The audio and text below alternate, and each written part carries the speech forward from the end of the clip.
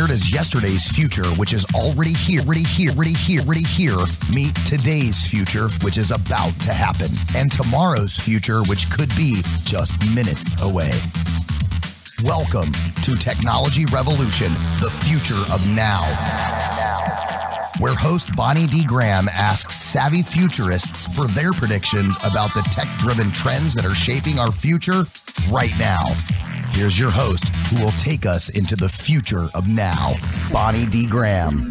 Thank you, Mr. Intro. Bonnie D. in the house, happy to be here. This is a topic today we've covered a couple times a year, and it's almost the last day of February 2024. And I said, how could I start the year without talking about the future of drones?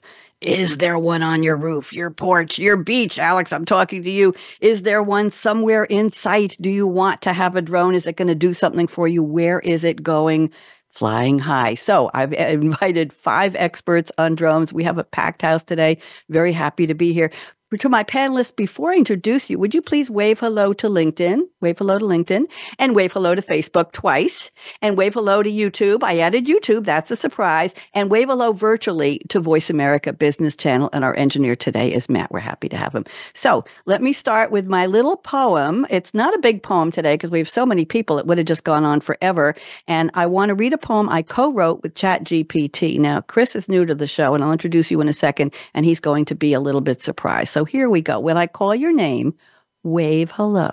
So, welcome, dear audience, to a world in flight where drones and AI dance, a futuristic sight.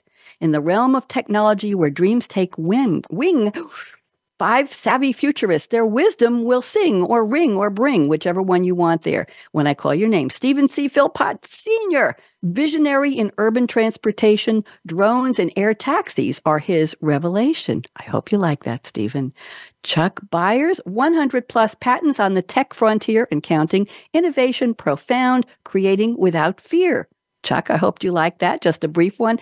Alex Bäcker is here, Drisit guru on drones, vast sea, navigating possibilities where visions roam free. Alex, I hope you like that one.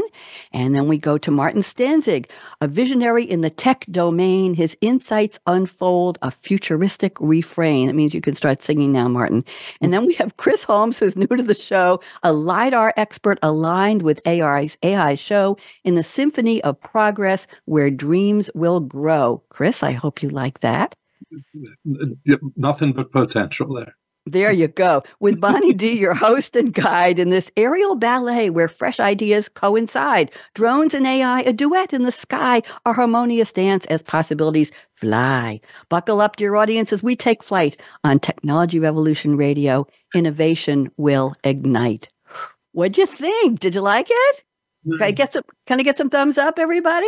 I worked, look, I got fireworks already. I worked very hard on that. Does anybody know how long it takes for ChatGPT to, once I put in your bios and I put in a little bit of my intro, how long it takes to get the poem back that I will then edit? Anybody know how long? 75 seconds. 75. Okay. Anybody else want to bid? Chris, how long do you think? Well, I had a friend of mine write a proposal the other day in 5 minutes, and he's not a writer, so less than 5 minutes. 5 minutes. Alex, how long did it take? Yeah, I think Chuck is right on. I'll say 73 seconds, 72. Okay. Stephen, how long? 20 seconds. How many? 20. 20. Martin? Yeah, I would go with Stephen, something like 20 to 30. Okay. Do you all know how to count to 3 and the clock count? 1001, 1002. Before it hit 3 seconds, that poem was there, and then I took a couple minutes to edit it. It is that fast. I thought somebody here knew. I usually do this on my shows.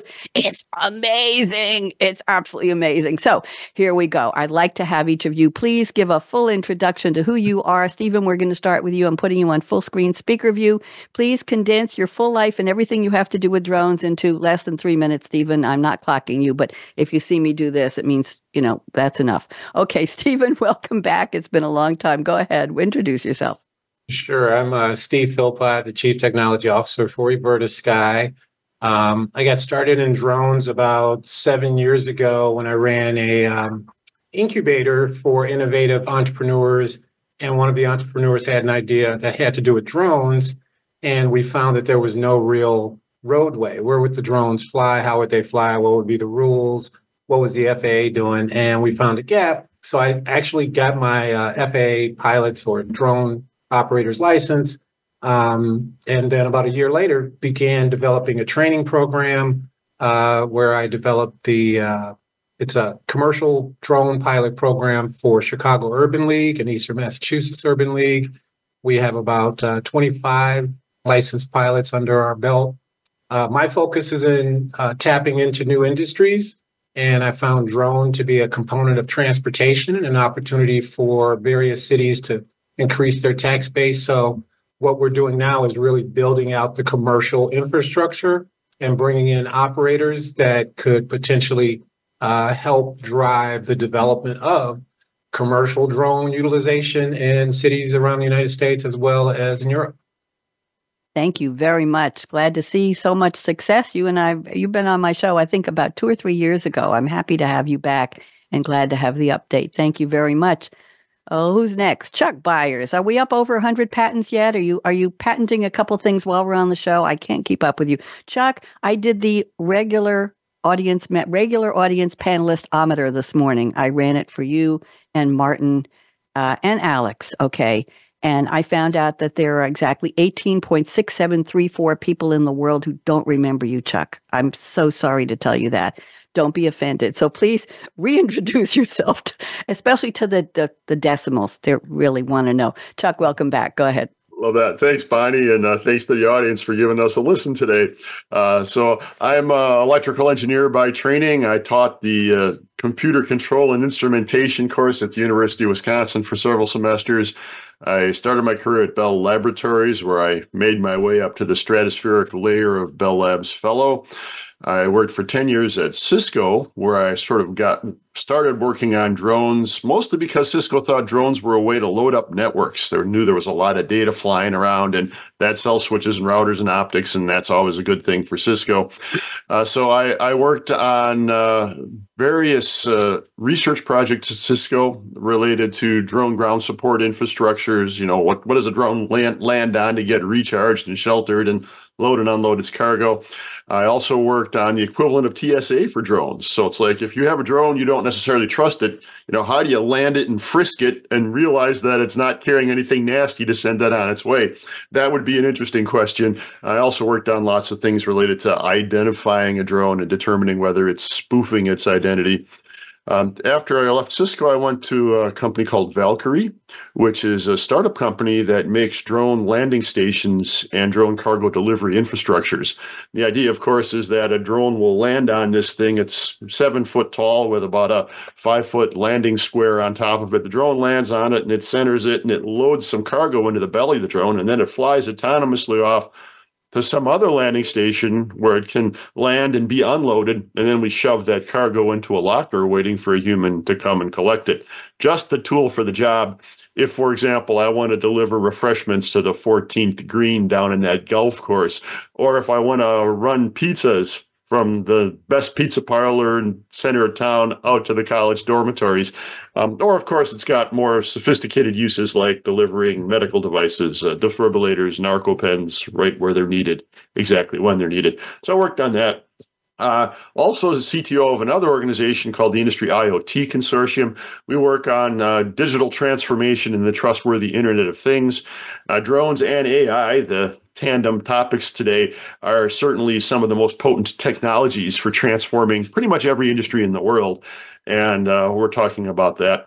My patent scoreboard right now is at 134 with about another 20 or so pending in various stages. So, I don't know how far I'm going to go in my career before you drop that microphone, but I think I got a few more ideas left in me, and having these kind of discussions certainly catalyzes me. So I'm looking forward to it. Thanks. Thank you, Chuck. I'm glad we're taking you getting 57 minutes plus the pre-show prep away from your patent filing activities there. So thank you for your time. Let's go to Alex Bäcker. Alex, happy to see you. And why don't you tell us, refresh us, what do you do?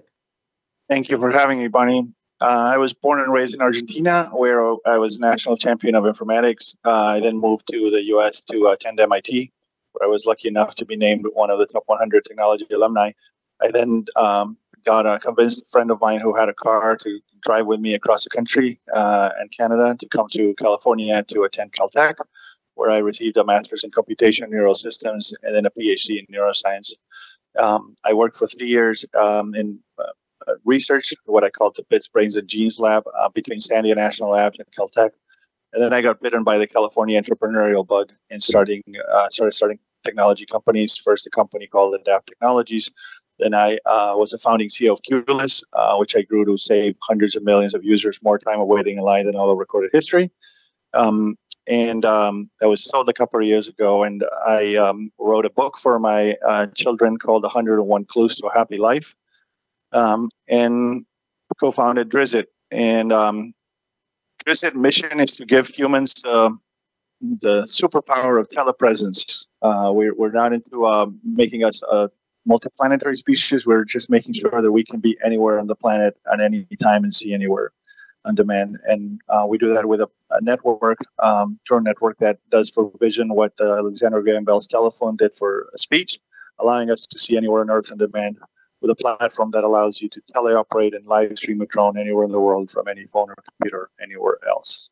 And we work with local governments, construction companies, insurance companies, real estate companies, security companies to help them have eyes in the skies, and more recently, brains in the skies too.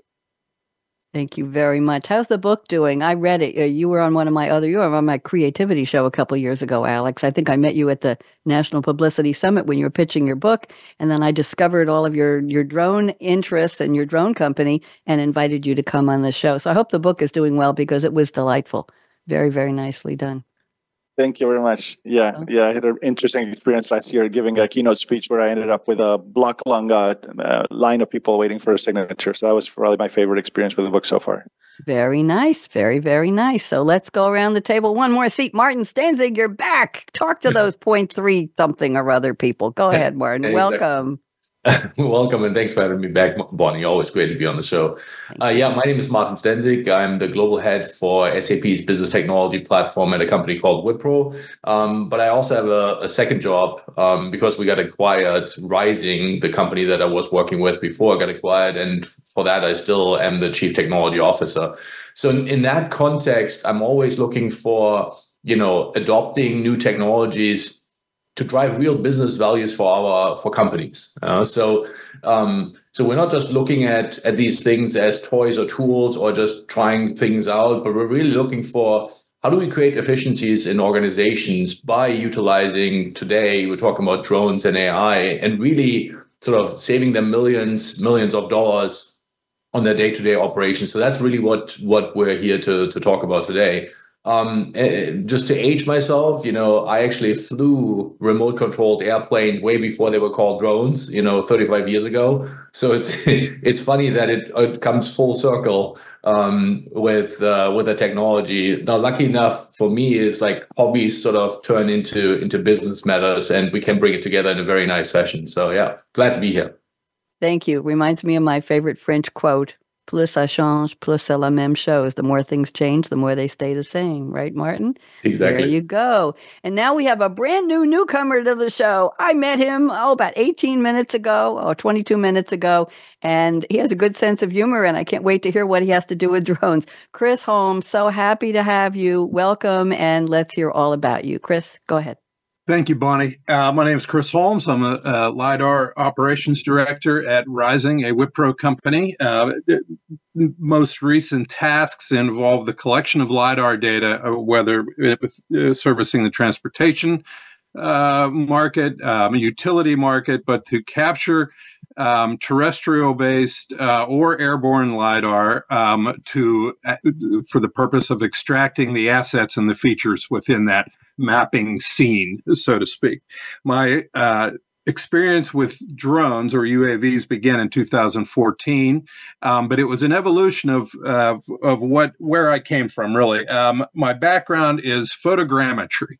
Remote sensing, mapping from aerial photography, stereo-acquired aerial photography from manned fixed-wing aircraft. Back in '87 is when I became a stereo compiler or photogrammetrist. And I'm looking in this analytical plotter all day long, looking at aerial photographs in 3 dimensions, mapping out roads, features, fences, drainage, whatever the particular engineering client required at that time. And it was an 8-hour-a-day job looking into almost a pair of binoculars, so to speak. And I turned to one of my mentors, God rest his soul, Eddie Carson, and I said, there's got to be a better way. There's got to be a better way. He said, Holmesy, there's no replacing the human eye. So 38 years later, I'd love to show Ed where AI has come from here. And the ability to analyze data. Of course, with LIDAR data, you have the X and the Y and the Z location. But there's also the 4th dimension, which allows modern softwares and AI to work, I think. And that's the intensity value that comes back from a LIDAR signature. So it has come leaps and bounds. And Eddie Carson, the best mentor I ever had, like I said, I'd love to show him where we've come. And I'm sure he'd say, thank God I'm retired.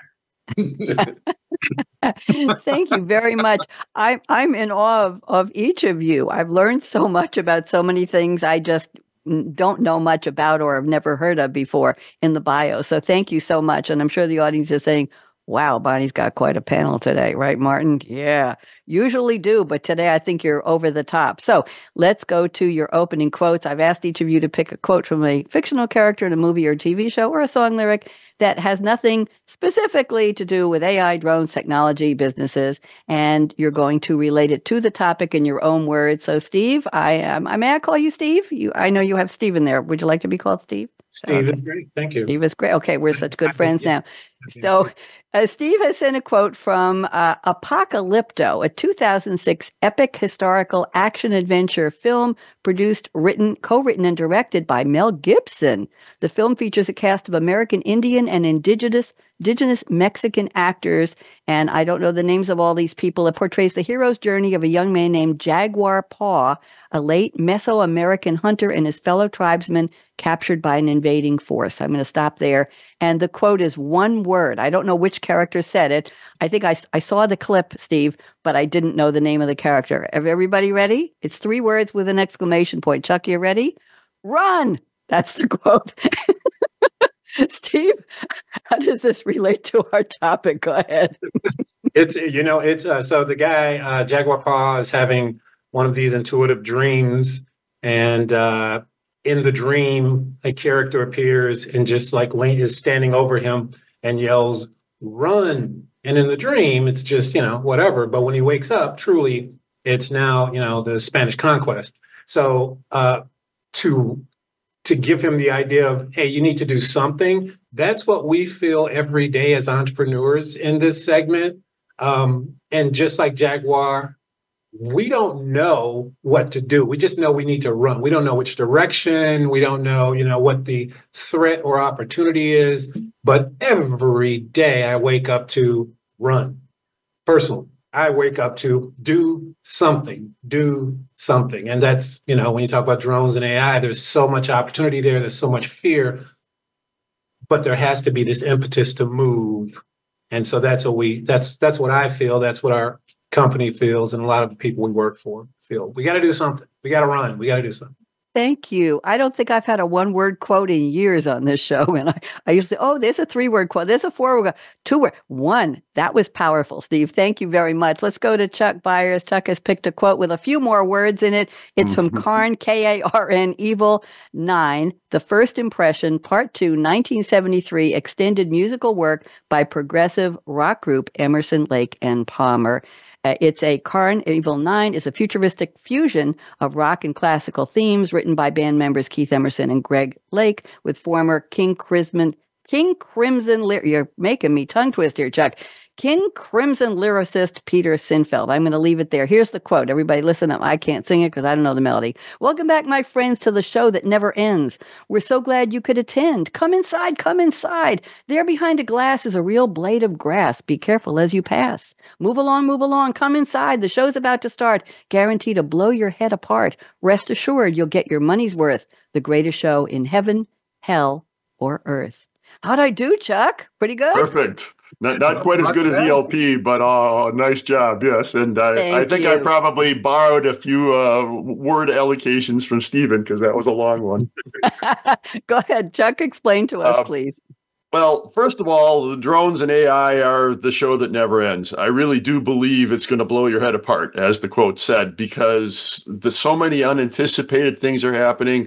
So some good, some bad. We're going to focus mostly on the good ones today.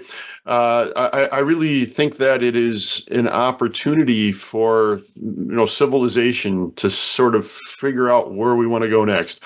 And AI and drones is the conjunction of the sort of cerebral piece of that AI and in a very potent physical piece of that, meaning drones that can extend presence and deliver goods and be where you can't be. That's the show that never ends. The other thing that I just kind of liked about the tune and ELP in general is sort of the amount of technology. If you ever listen to the song, there's sounds in there that you never heard before. Then you need to find out how those sounds were made. And they were made by a guy called Keith Emerson, who was one of the pioneers of using the Moog synthesizers. And there's this really famous picture of him up in front of 2 full racks of things. There must have been 1,000 knobs on them and about 300 wires strung all over the place. Hooking those together and twiddling those 1,000 knobs just right is the way he made those sounds. I was thinking at the time, it's like, that is like the coolest thing I've ever seen. The only thing cooler than that rack of synthesizer knobs is maybe the cockpit of a space shuttle or something. And it's amazing. So if you get a chance to look for Keith Emerson modular synthesizer on the internet, take a look at that image search. It's quite spectacular. I will. We got to get you on a space shuttle one of these days, Chuck. Make more patents. Sell more patents. Too late. Well, James Kirk did it. Okay, so whoever. Now, Alex Bäcker has picked a quote from a classical movie, Rick Blaine, the American expat played by Humphrey Bogart, Casablanca, 1942. I don't think anybody here was born by then. No, nobody. I can attest to that. American romantic drama film. The quote is the last line of the film. Rick and Captain Louis Renault, played by Claude Rains, walk across the tarmac of the aerodrome, away from the camera. And Bogart says this to the unscrupulous Vichy prefect of police, who goes the way the wind blows. Here's the quote. Louis, I think this is the beginning of a beautiful friendship. Alex, interesting quote. Let's unpack this. What does this have to do with drones? Well, first of all, it's a movie I love. And second of all, it's a great quote, right? It talks about a beginning of something at the very end of a movie. Third, it's a quote that I've used many times. If I meet somebody and I think it's the beginning of a beautiful friendship, then this is a wonderful way to refer to it. But fourth, drones are. Some people fear drones, and they're afraid of drones, and they're because it's something in the air that has eyes or camera. The reality is, drones, they're really nothing more than a phone with some wings. And think about how many things you could do with a phone with wings. And so I think that we as a civilization need to start embracing drones even more and become friends with it. So I think this is the beginning of a beautiful friendship, and that drones will save a lot of lives. Thank you very much. Looking forward to your predictions, too. Let's go to Martin Stenzig. Martin has picked another classic quote. Pete Maverick Mitchell, played by the one and only Tom Cruise, and Nick Goose Bradshaw, played by Anthony Edwards. I remember her from the TV show ER, remember, with George Clooney and Juliana Margulies? Top Gun, 1986, American action drama film. And Cruise says the first part, and Goose joins in the second part, and here's the quote. I feel the need for speed. Of course, Martin, talk to us. Go ahead. Yeah, I think I can dovetail right into what Stephen said. I always tell my team, I want you to run. Even if you smack into the wall, I catch you, but I don't want you to walk. I want you to run. And that sort of goes with that mentality. We need to be quick. We need to be fast. And yes, sometimes also fail fast, but at least we're discovering what the limits are very quickly. So that's sort of the whole concept. And then obviously the whole aerial thing in Top Gun fits nicely into the theme of the show. So I figured it's a good combination to use. Thank you very much. Very popular quote. We appreciate that. And Chris Holmes has sent a quote from a song from Northern Irish singer-songwriter Van Morrison's compilation album called Philosopher's Stone from 1998. And the title of the song, it will explain itself, is The Street Only Knew your name. Chris, go ahead. Well, I've always been a Van Morrison fan. I make maps. I use drones to make maps. And those maps, my deliverable includes features on that map and assets, an attribution assigned to the assets for which I've collected. For example, if I'm working for a utility company, I'm capturing telephone poles.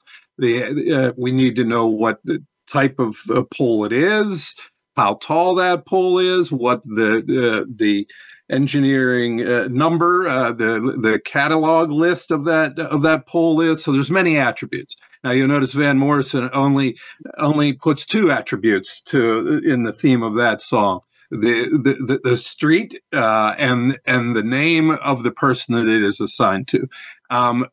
My duties are to assign all attributes to a particular feature that can be assigned to that, with AI helping considerably in this modern time of map compilation or cartography. Thank you very much. And I just want to read a little more about the song because I didn't know anything about it. It's a nostalgic tribute to the importance of your roots and memories. It suggests that no matter how much you might achieve in life, the memories and experiences of early days on the street remain a vital and important part of your identity. The street symbolizes the beginning of life where one can find love, friendship, and support. And that's very, very interesting. Thank you. And there are little references to Good Golly Miss Molly, Tutti Frutti, Bebop-a-Luba, and Blue Suede Shoes, evoking the musicality and vibrancy of the street culture that is the backbone of the song. Did you like that, Chris? And what really gets me, there's a lyric in the song that says Katie and Ron. When I was a senior in high school, one of my very good friends quit his senior year of high school to go on tour. He was in a rock and roll band, and he opened up for Black Oak, Arkansas. And now his wife's name is Katie, and they sell RVs, but they do a bar band every Saturday night, and it's Katie and Ron. So it's an interesting. It means it isn't tied together with anything, but yet it is, only in my mind. And tell them if they need a drummer with red suede shoes and red sticks and a red Ludwig drum set and Zildjian cymbals, I'm available, and I'm in Tennessee, so it's not that far away. There you go, looking for a band. Thank you all for the quotes. Delightful. Appreciate it, and thanks for the explanation. Steve, we're going to start with your prediction. I put it in the chat for you. Let's go with this, and if anybody has a comment, just wiggle a polite finger at me, and I will call you for a 1-minute commentary. Otherwise, I'll move on, and Chuck, I'll have one ready for you. So Steve says, AI will spark the imagination of lay people and youth, leading to the development of innovative business and software models for commercial drone operations. Interesting. Steve, go ahead. Yeah, I think that each generation finds new uses for what we call technology. So the technology that we saw 20 years ago is just boring, a utility. But that utility becomes useful in the minds of young people. And I'll give you an example. My 9-year-old daughter is always saying, in regard to drones or air taxis, what if, what if, what if? And she's done it so much, it led me to write a children's book, a series of children's books regarding the conversations she will have or she has with her friends that says, hey, this drone can do this for us, or this drone can do this for us. And now tomorrow, let's take it out 5-10 years from now. It's not just going to be the drone as we know it today. It's going to be the smarter drone. It's going to be the drone that is specific to a certain use. I think that the younger generations don't appreciate the technologies they have as much, but they appreciate the convenience of it. And my last example is they don't appreciate technology. They have a back button. We didn't have back buttons. That changes how you conduct your execution of things every day. Knowing that you can fail and just hit a back button changes everything. So that's why I think the world's going to open up for these guys. Thank you. I have a comment from Martin, but first, Stephen, what are the names of your books that you wrote? Well, the general book is Ella Reaches for the Sky. Very nice. Thank you very much. Happy to see you. We discover things about people when we have these conversations. Martin, comment on what Steve shared. Go ahead. No, Steve, I love your opinion, and I want to tie it back to what Alex said earlier. The cell phone with wings. I think Steve is onto something, because we've seen the same dynamics with cell phones. Today, you have everybody in high school developing iPhone apps. I think Steve is right that just given another 5-10 years, you will see everybody in high school developing a drone app, because it's so pervasive. And because it is just, as Alex pointed out, it's just a cell phone with wings on it, and you can get different perspectives, and you can get elevation rather than just sitting at street level for everything. So yeah, I totally agree with you, Steve. And I have to look up your book. I have 2 little kids, and they're probably going to love that one. So it's on Amazon. Good. See, we made connections here. Okay, good. Anybody else? Because I'm ready to move on. We all good? Okay. Thank you, Martin, for referencing so many of the panelists. I appreciate that. Let's go to Chuck. Prediction number 1. The number of autonomous AI-controlled drones will far surpass manually piloted craft. Do we have a year on that prediction, Chuck? 2 years, 5 years, 10 years? Anything you want to pin on it? It depends upon how fast the government relaxes certain regulations, but my guess is 28 or so. 2028. And the interesting thing about this is that these drones are doing many different classes of missions. Quite a lot of them might be delivering cargo, and about 70% of the things that you get in the Amazon trucks that you see pervasively, belching diesel fuel, maybe someday using batteries, those things could be delivered by drones. About 70% of the packages are within the physical volume and weight envelopes of what a reasonable sized cargo drone could potentially deliver. And instead of, next day air, you could have it from the warehouse in a half hour if the warehouse was within a few tens of kilometers of you. So that's a game changer. But the problem is it might take a fleet of 500 drones to serve an Amazon warehouse and the 100,000 people around it. I don't want to have 200 pilots running those drones, right? I want to have those drones almost all autonomous almost all the time. Now, sure enough, once in a while, you're going to need a human to step in and intervene. Like there's a squirrel on the porch and I don't want to squish it, so I'm going to figure out a different place to land. Or maybe there's a flock of geese that I have to work my way around, or maybe I have a failure of something and I'm looking for a safe place to ditch my drone. Those kinds of things probably will always require human intervention. But I would say that 99% plus of the flights that we'll be taking at the end of the decade, not just for cargo delivery, for electronic news gathering and for police surveillance and for inventory and security on construction sites and all this stuff, all of those things are going to be autonomous. We can't afford enough pilots. We can't train enough pilots. We don't have enough chairs to put those pilots in. So the number of autonomously navigated, landed, mission-assigned drones will far exceed those that have an actual human on the stick. We require regulatory relief to do that, because right now, the so-called BVLOS rules, beyond visual line of sight rules, are very uneven depending upon what jurisdiction, what country you're in. In fact, what parts of the United States you're in. There's different BVLOS rules. Tribal lands tend to be much more relaxed. And as a result, we can't scale, because we have to have humans with eyeballs on drones and hands on sticks.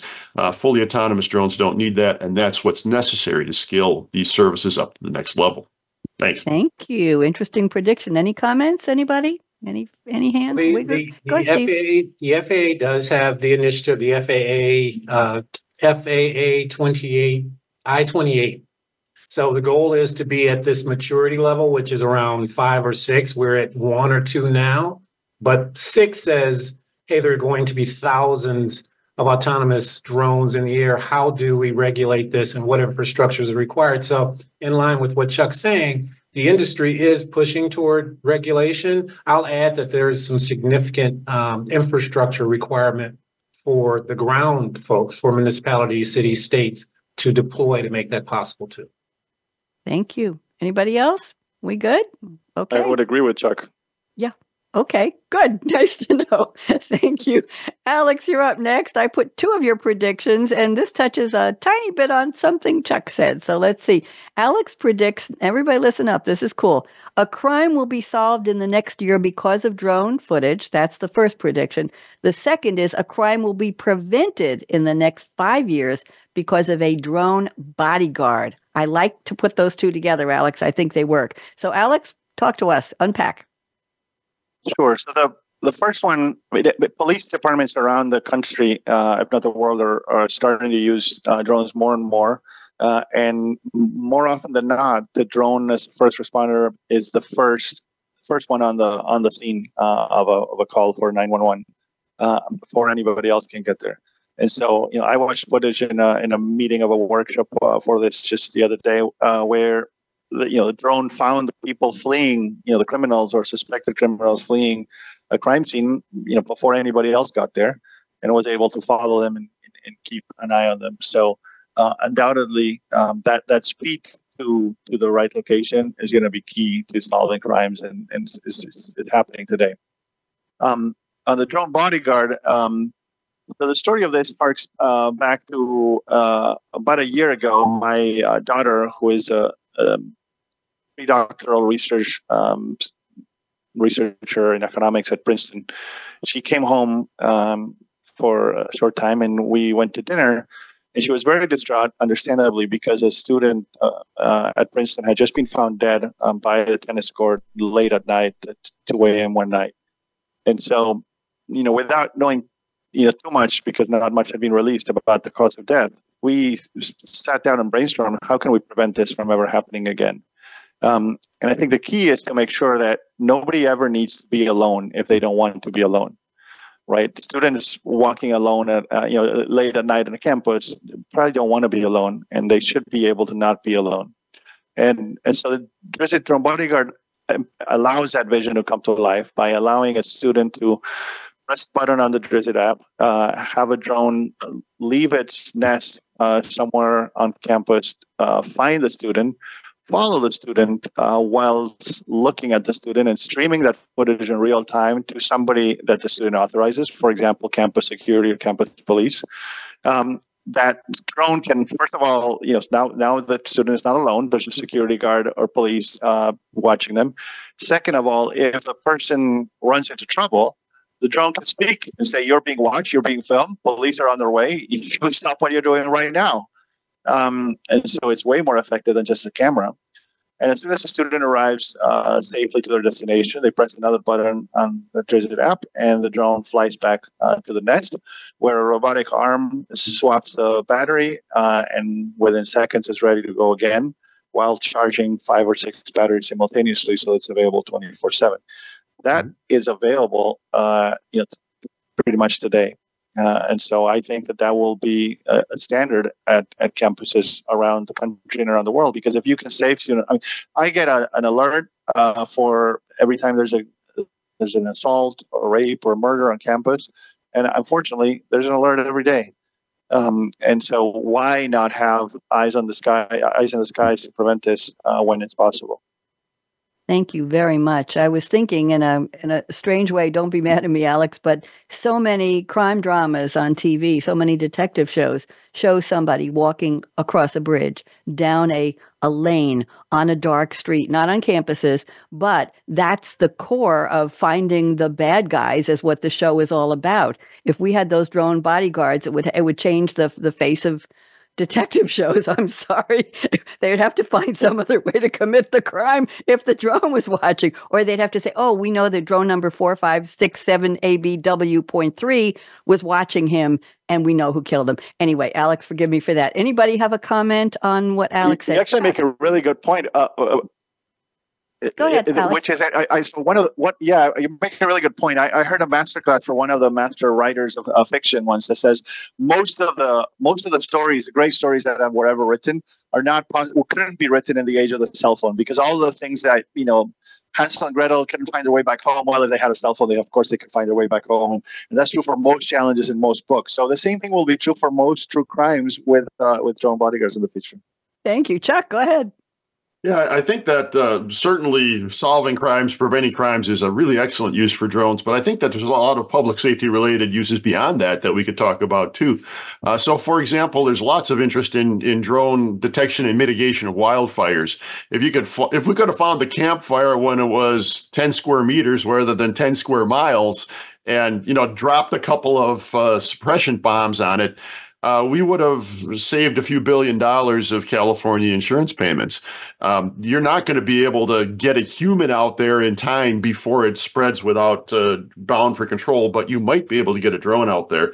So that's one example. Another example of public safety is you could potentially take a look at environmental mitigation. So you could find places that you think are spilling toxins or whatever, maybe even just something like a gas station. Somebody makes a little gasoline spill on the ground. You could have a drone that sort of pops out of the roof of the gas station and goes in and mops that up before it turns explosive. I think that healthcare is perhaps one of the most interesting uses for drones. We can carry samples from remote clinics to central laboratories. We can carry drugs from central pharmacies to remote clinics, and we can save a lot of lives by closing the speed of that loop. Certain places in Africa, you can sort of see the clinic across the valley, but it takes you 5 hours to drive there on a motorcycle. That's a really excellent opportunity for a drone to carry that stuff around. We think that there might be drone nests distributed around the city full of first response medical gear, defibrillators, EpiPens, Narcan injectors, and I'll extend your prediction saying that a drone's going to save somebody's life because of timely delivery of medical care that the drone can provide, probably within 3 years. Thank you. Very, very interesting. Thank you, Alex. I'm moving on to Martin. Prediction number 2, I put it in the chat for you. Martin says, more powerful processors and sensors allow us to do more and more processing in flight. Things we see today are collision avoidance. Where we want to go is to have 3D LIDAR processing. I know this is in Chris's wheelhouse. 3D LIDAR processing and object recognition in flight. Martin, unpack, please. Yeah, listen, I have to give a thanks to Chuck, who kind of primed the topic for me. So when we're talking wildfires, one of the reasons why the wildfires happen is because inspections didn't recognize what's wrong with the transmission tower or with the power pole in this case. So that's sort of what we're talking about here. Yeah? Why can we not have a drone flight across a power line that automatically detects in flight what is a power pole, what is a transformer, what should I run a circle around in order to identify that object? And then also with the sensors we have, as far as infrared sensors, we can measure temperatures, we can figure out whether or not there's an insulation problem in a power line, which can cause sparks. All of those details are something that we want to do ultimately in flight. What we can already do today is fly the drone with a sensor pack underneath it, record all the information. But what we're doing right now and what we have to do right now, because we're not quite there yet where drones are, have a really big, computer hanging underneath. That's kind of why we still download all that information, that massive amount of data into an external system and do the processing, once the drone has landed and sort of spilled out its guts.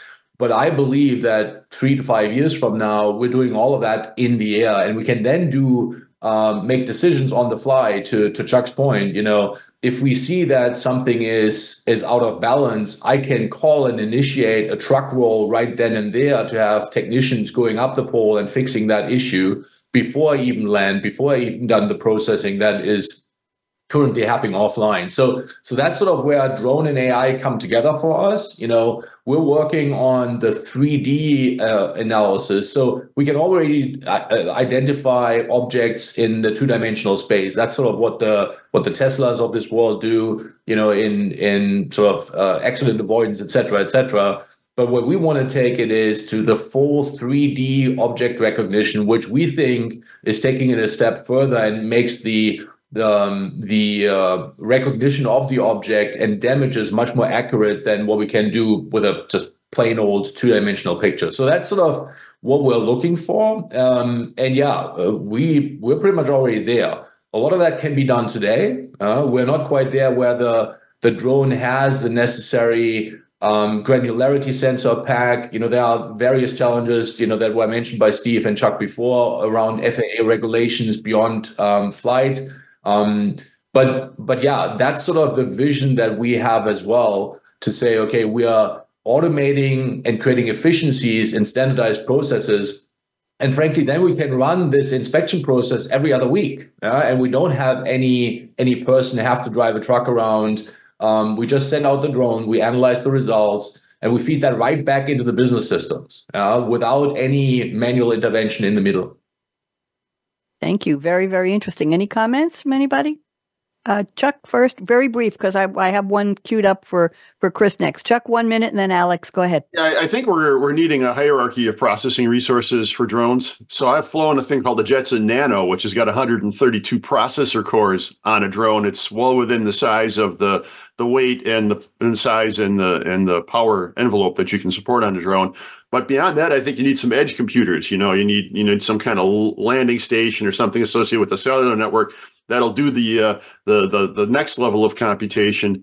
And then there might be a few layers of edge computers before you get all the way back to the cloud, where you got those honking big servers with 660,000 GPU cores on something like an NVIDIA DGX server. So all of those levels operate, and they peel off the particular part of the image processing and artificial intelligence, machine vision algorithms that they can work on at that level, and then they send the rest to the next layer. Thank you. Alex, go ahead, 1 minute. I think that we will have, I'm agreeing with violently with Martin and Chuck, right? I think that there will be higher, just like there's higher level operating systems, higher level software, there will be higher level of software operating on top of the drones, where you don't even need to worry about instructing anything to the drone. You will say something like, take this pie from my grandmother's house, to her grandkid's house. Or you will say things like, go inspect the whole theme park and let me know if anything needs maintenance. And so you haven't mentioned the drone. You haven't told the drone where to go. You're just saying what you need, and the drone just happens to be a camera on wheels or a taxi on wheel on wings that goes and executes on it. Thank you very much. Are you ready, Chris? I have a prediction from you I'm going to read. Okay. I am. Chris says AI and auto feature extraction will not totally eliminate manual interaction. Auto feature extraction is the term Chris uses to describe the functions of AI machine learning software that claim, without human interaction, to auto collect, plot, and attribute map feature assets into a digital geospatial mapping environment. Wow, was that a mouthful? I hope I said it right. Chris, rescue me. Go ahead, unpack, please. You did. And again, my wheelhouse, so to speak, is the geospatial or cartography, making maps, attributed highly accurate maps from that. Am I being a naysayer and saying that the visual component of this will never be removed? Looking at the speed of the evolution of our technology, maybe I am, but Martin hit on a good thing here.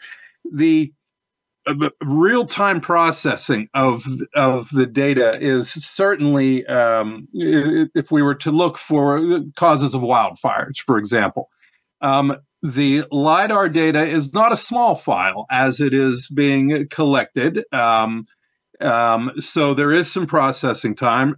Real time, will AI software get to the point where it recognizes a particular asset or a problem as it is flying along? I'm not sure. I can tell you that I can give you an example. I flew one project with a drone, a LIDAR, high resolution LIDAR and imagery. And also I drove that same project ground level with a mobile LIDAR unit mounted on the back of our van.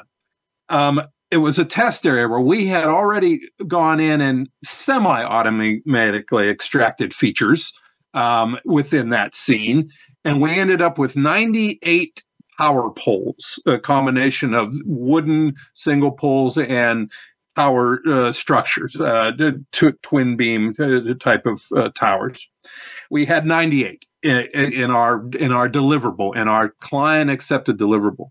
When I then used we're working with the company Brain Trust, some young people out of Carnegie Mellon University right now on some AI feature extraction software. So I gave them the two test data sets, my LIDAR, my mobile ground-based LIDAR, and my airborne drone-based LIDAR.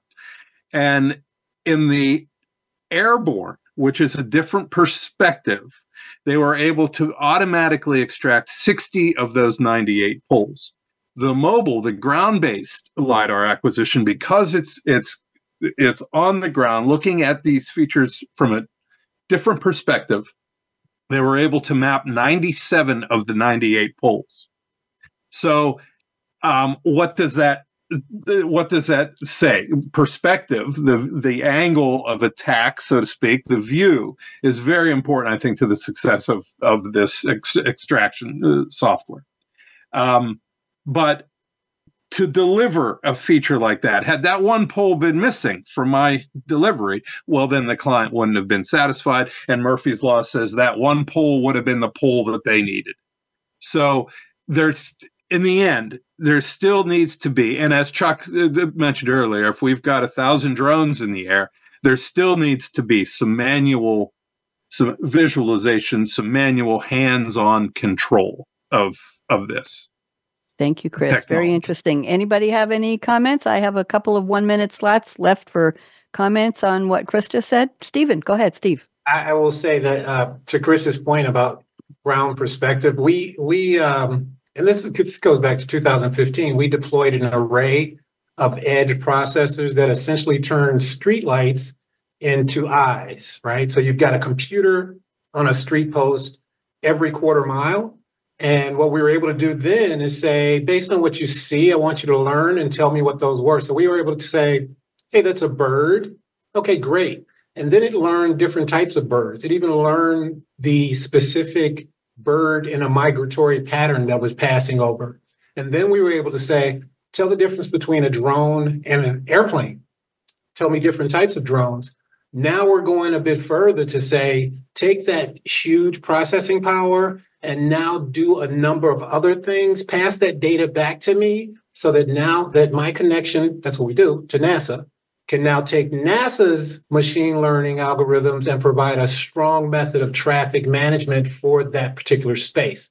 So we're not doing anything new. We're coupling all of these innovations together to accomplish the things that we require, especially in the case where Chris says, hey, we need more eyes on things. We have those eyes available. We just need to teach them.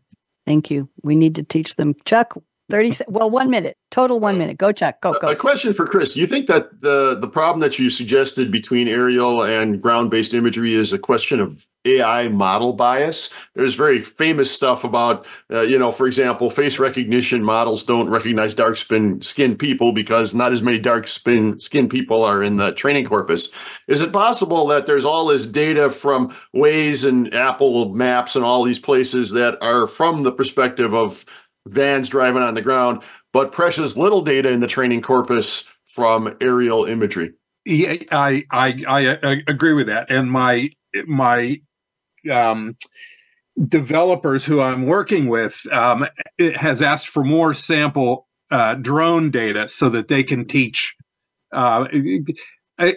It's interesting because in my ground-based mobile LIDAR feature extraction, more weight is put on looking at the LIDAR data versus the imagery. I'm collecting imagery, stereo imagery at the same time on the ground collection. But more weight in the past, historically, has been put on looking at the LIDAR data or having our semi-automated feature extraction software look at the LIDAR data. The imagery is nice, but don't put a lot of stock in it. Do your vital measurements on the LIDAR data. Thank you, Chris. We have to go, hon. We're going to, you know what? I'm inviting you all back for part 2. There's so much more to talk about. This was a huge topic. We've been doing, Chuck and Steve, we've been doing drones with me, this topic for years. I don't think we've ever had this much information on one show. Chris, I apologize dearly, but we got to go. So everybody want to raise your... I will, darling. I called him darling. I know him for 22 minutes. Everybody raise your finger. You're going to say with me on the count of 3, no, no, no. People say the future is already here. Come on. People say the future is already here. And our answer is 1, 2, 3. No. Come on. You can do better than that. No. That was yesterday's future. Or when I was thinking of that sentence, it's already gone. We're going to do our best to put the future in flight, the dance of AI and drones and intelligence and human intelligence too, and make it a much better future. Bonnie D signing off. Martin, don't go away. We're going to take pictures. Everybody wave goodbye. Thank you for joining us for Technology Revolution, the future of now. Mark your calendar to join host Bonnie D. Graham every Wednesday at 8 a.m. Pacific Time, 11 a.m. Eastern on the Voice America Business Channel to hear how technology is impacting your future now.